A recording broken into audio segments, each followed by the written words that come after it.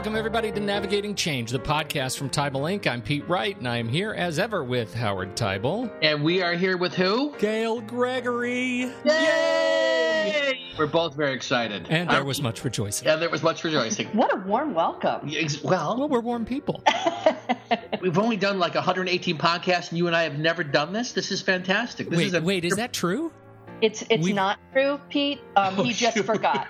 Okay, I was going to say, I think that's wrong. And I know it's wrong. And this is why I love Gail. Everyone in my family we love Gail because Gail has institutional memory for me and her and everybody else. When I walk around Gail at conferences, as I'm slowly approaching somebody, what's their name? And she can tell me everybody. Social security number, she's got everything down. She's brilliant. For listeners who run into Howard at conferences, related note, Howard doesn't remember you, apparently. That's not – all right, let's start a myth now.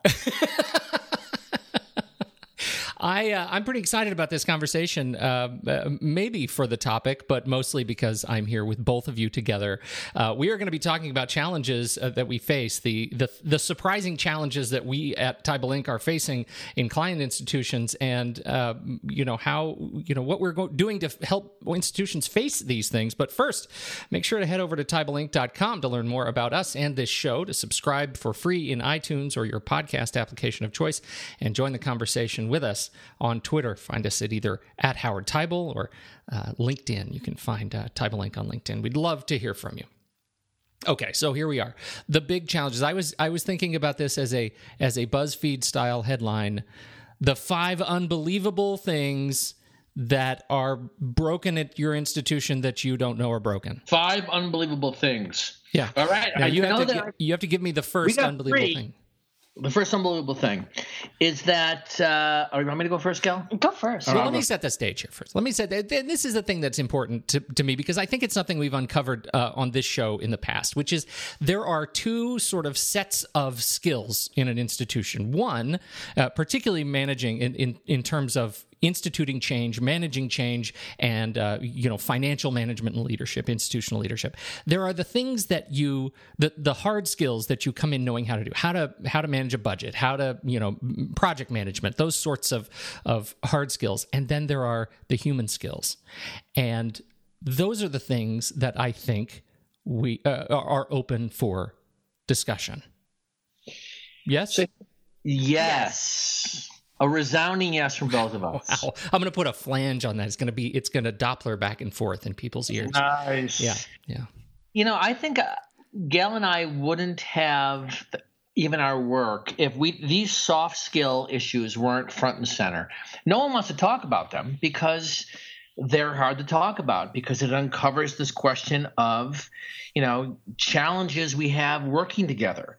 So obviously, business officers, provosts, presidents come into their jobs with a great deal of background and history and credentials, but very often, and I'd say almost entirely, we all come in with weaknesses in terms of working with others, our ability to communicate and affect change. These are things that we were not taught in school growing up. Some of us have some natural ability, but the truth is, what makes this work, what makes an institution and a great team thrive, is our ability to work in that domain.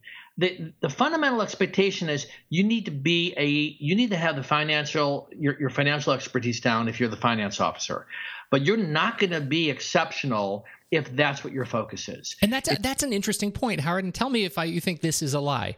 That great, that really well-skilled finance leaders can hide deficiencies in soft skills behind exceptional hard skills.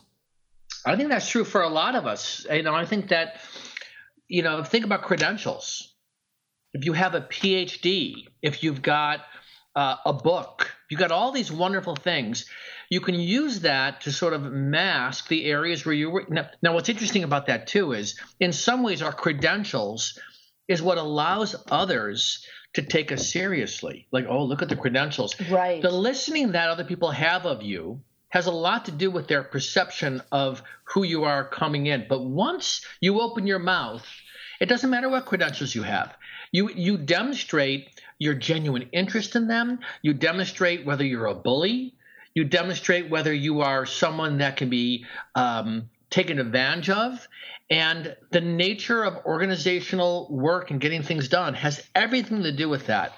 And I think Gail and I have to deal with that and face that every single time we work with an institution. Right. And I wouldn't say, Pete, that I wouldn't call it a lie, because I would never say that. But I think that You know how easy it was for Howard to oh, no, never. Go ahead. But I think that people used to be able to hide behind these quote unquote hard skills. Yeah. But now the job is so much broader that that deficiencies or challenges with soft skills become readily apparent. Like as Howard said, as soon as you open your mouth, because what you're doing is you're not diagnosing and solving the actual problem. You're going to, the issue is, for example, the issue might be, you might think it's structural. Oh, if only I had the perfect organizational structure, then everything would be perfect. A, there is no perfect organizational structure. And B, the issue may be a lack of accountability, a lack of clarity of roles, a lack of communication, all of that kind of soft stuff. But our inclination to look at as something with a hard solution, we might think, oh, if I just move the people into the right spot, that will solve all my problems. The 5 unbelievable things we encounter. Here's number 1. Unless we already did number. Was that number 1? Did we just do a number 1? No. You did. That was exactly what I wanted you to do. Okay, so give me number 1. Perfect is the enemy of the good.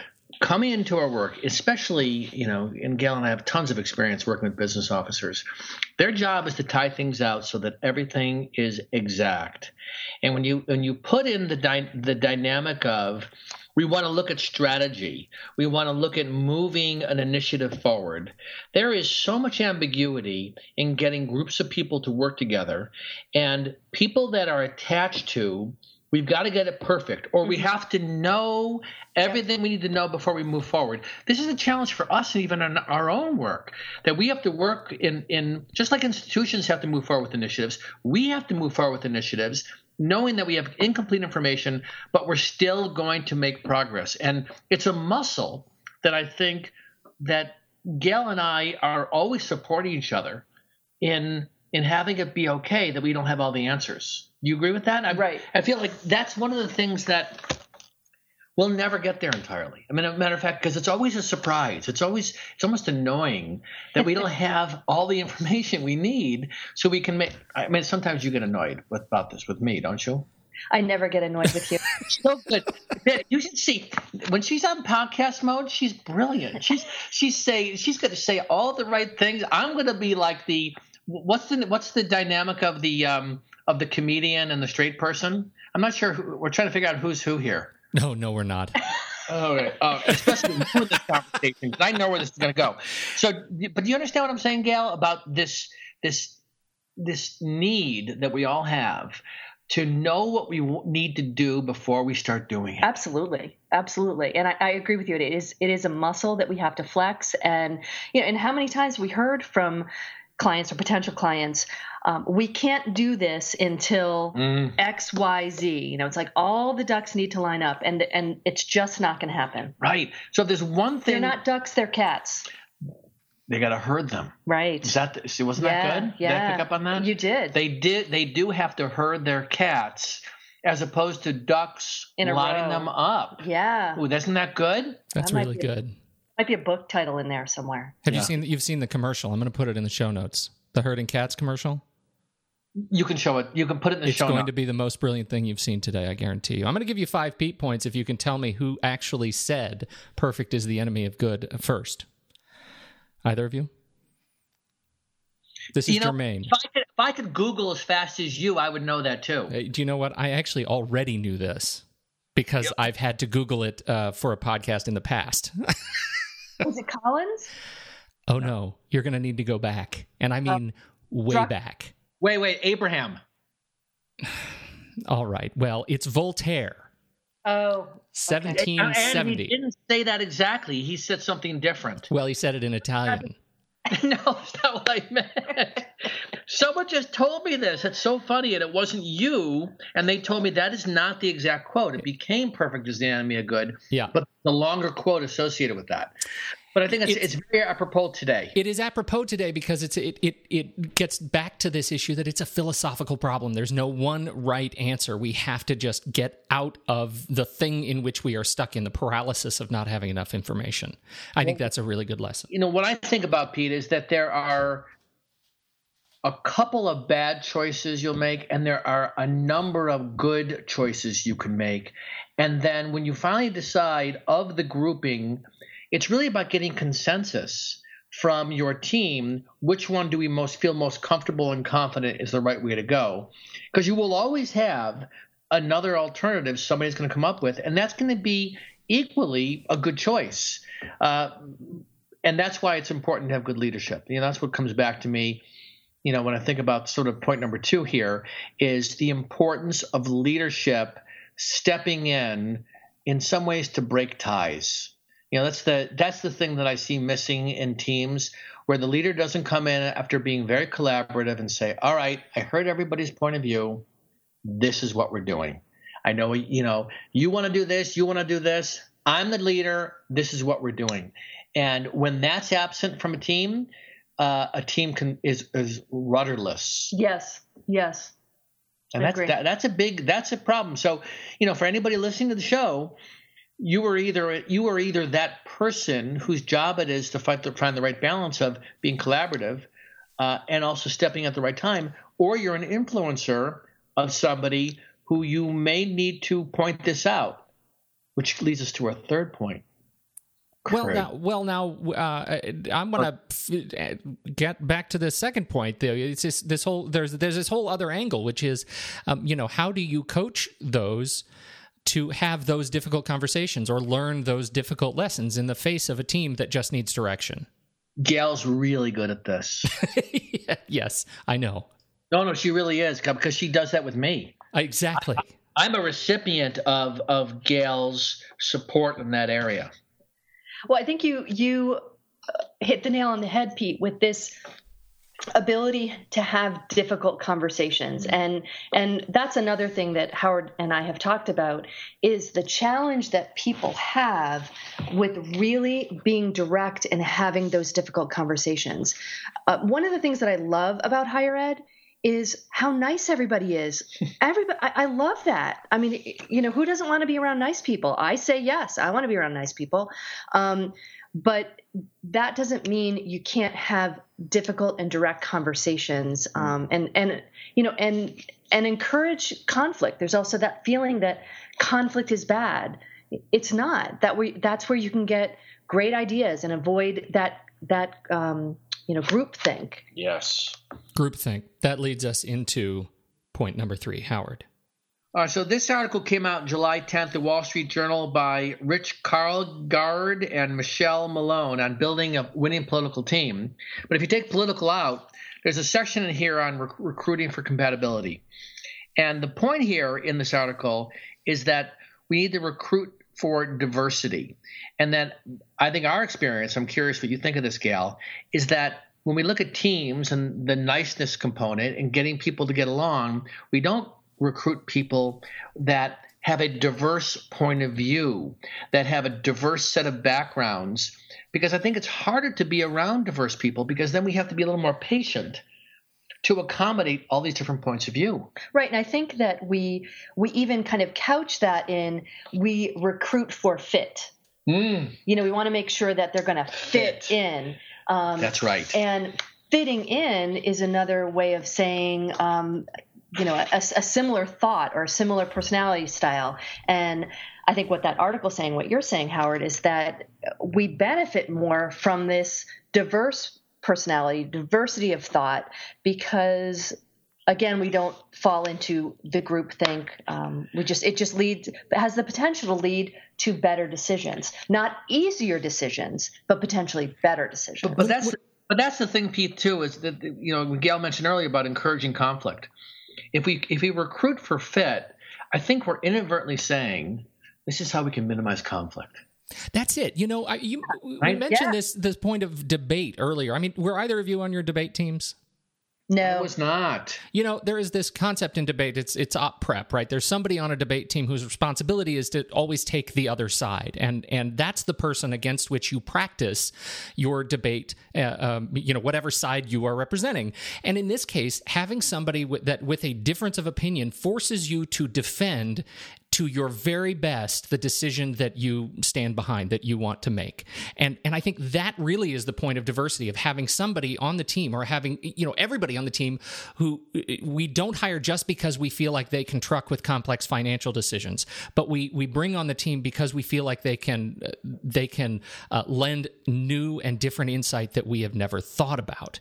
But that seems so hard right now. I mean, when you guys walk into a team meeting and you see a team that is composed for the ability to hang with complex, financial discussions, how do you make diversity of thought part of strategy? Well, it's teaching them how to think about focusing on the issues and not the people. The interesting thing about conflict is that I think the reason we have trouble with conflict is because we focus on, if Gail and I are having a disagreement, and I make a point about the thing I disagree about, Gail's reaction, if I'm focusing on the issues, is going to say, and I'm saying to Gail, I have an issue with your idea. I don't have an issue with you. Right. And what people fall into is thinking I'm having an issue with you. Right. And that takes training. I mean, I think this stuff goes way back to kindergarten, to when we're young.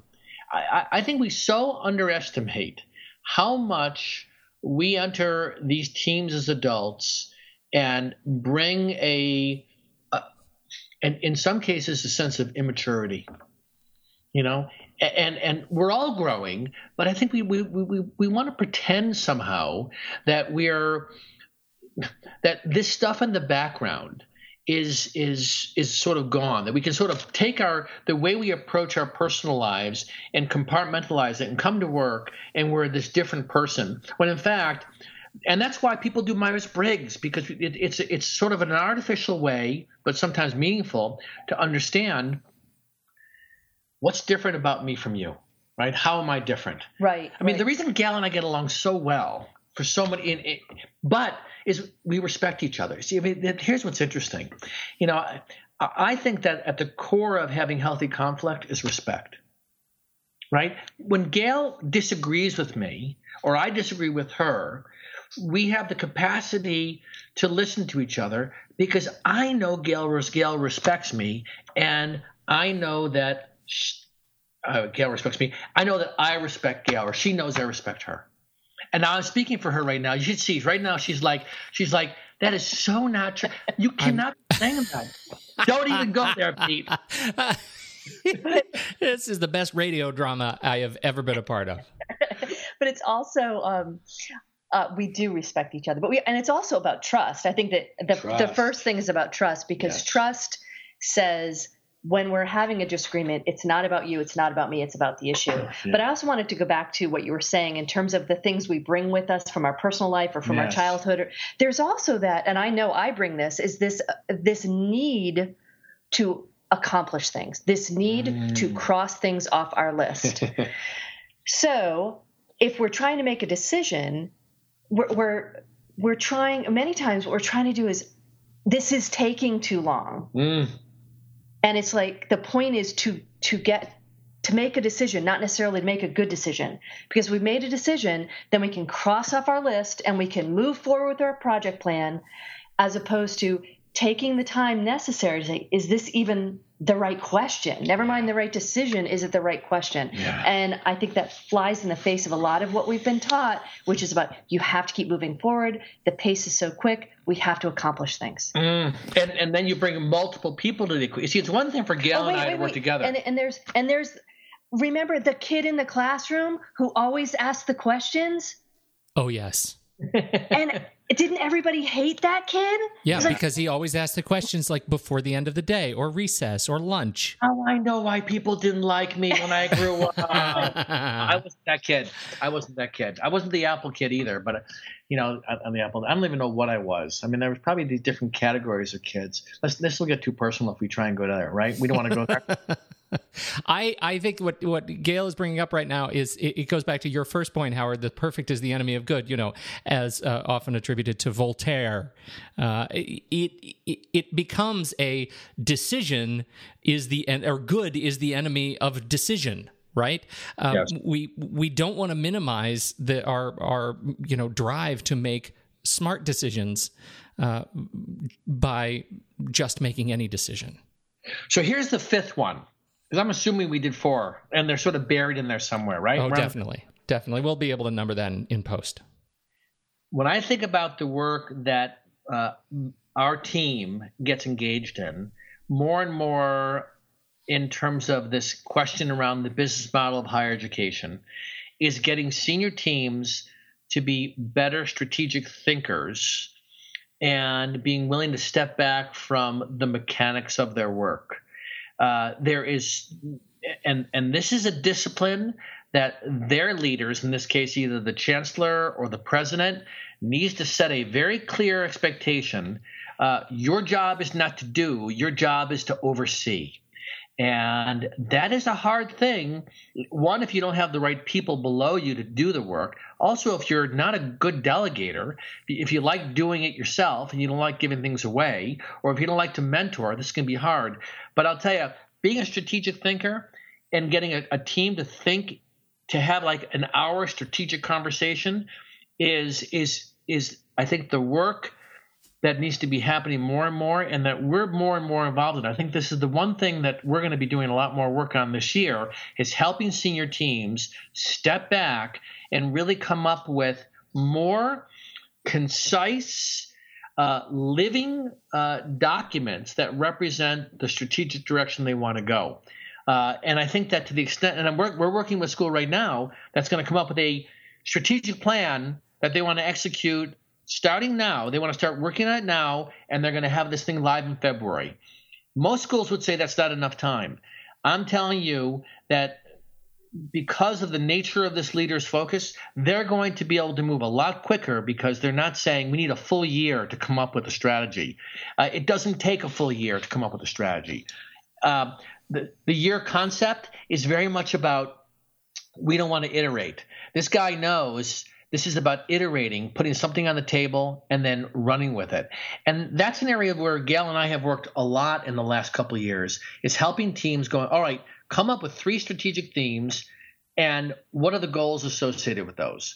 And that I think is going to be what teams at the senior level need to be spending more time as a group, stepping back from the day-to-day operations or their update meetings and having those kinds of dialogues. Go ahead. There's an interesting, just an observation, if there's any refrain that you and I have talked about over the years of doing this show, Howard, it's this idea of becoming exceptional, of speaking truth to power. And I think if there's any, observation I have in these collected 5 insights, it's that as a leader, you also almost have to condition yourself to be the kind of leader comfortable having the truth spoken to you. And that's the sort of the corollary skill.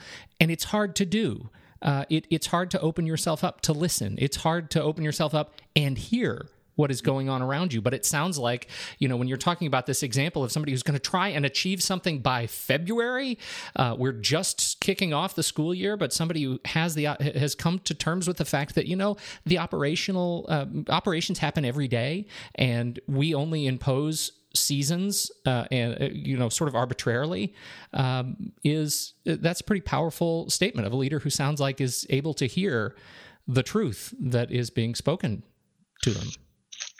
And it's an urgency thing for him, without even talking about details. And this is where some schools are in a bit of denial, because if they don't have a problem, then there's no reason to apply that kind of urgency.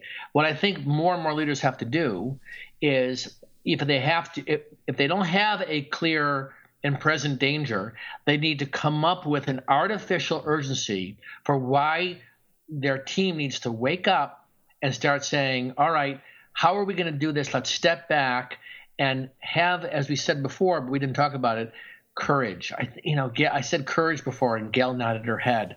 And I think that's at the heart of it. The willingness to that's what you said with making tough decisions, is having courage. Having tough conversations and having, as you said, Pete, being able to listen to others having difficult conversations with you. And that takes a lot of courage. It does take courage to listen.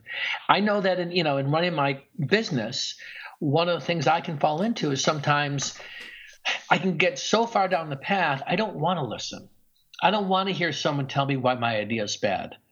It's like, wait a second, I'm already 3/4 of the way there. Do I really have to step back?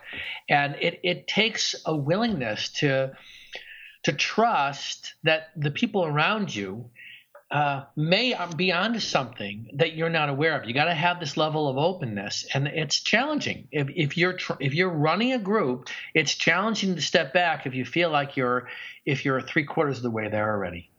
And but what's wonderful for me is having a team of people when we come together, including you, Pete, is be willing to, in some ways, to me, speak truth to power. Because in some ways, because I'm running the business, there's a power element to it.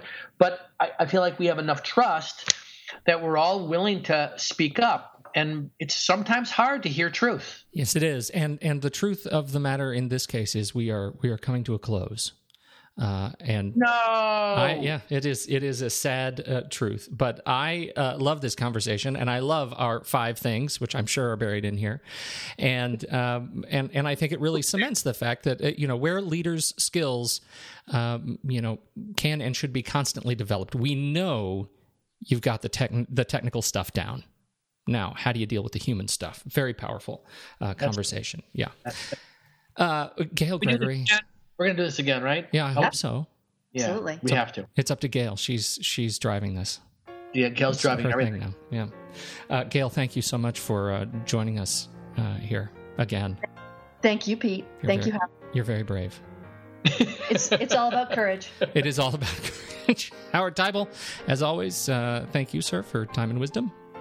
You're welcome. Welcome to the new year. It's September 1st. I'm still getting over the fog of summer. Oh, my God. Summer's over? Is it really over? I'll be getting over it until this time next year.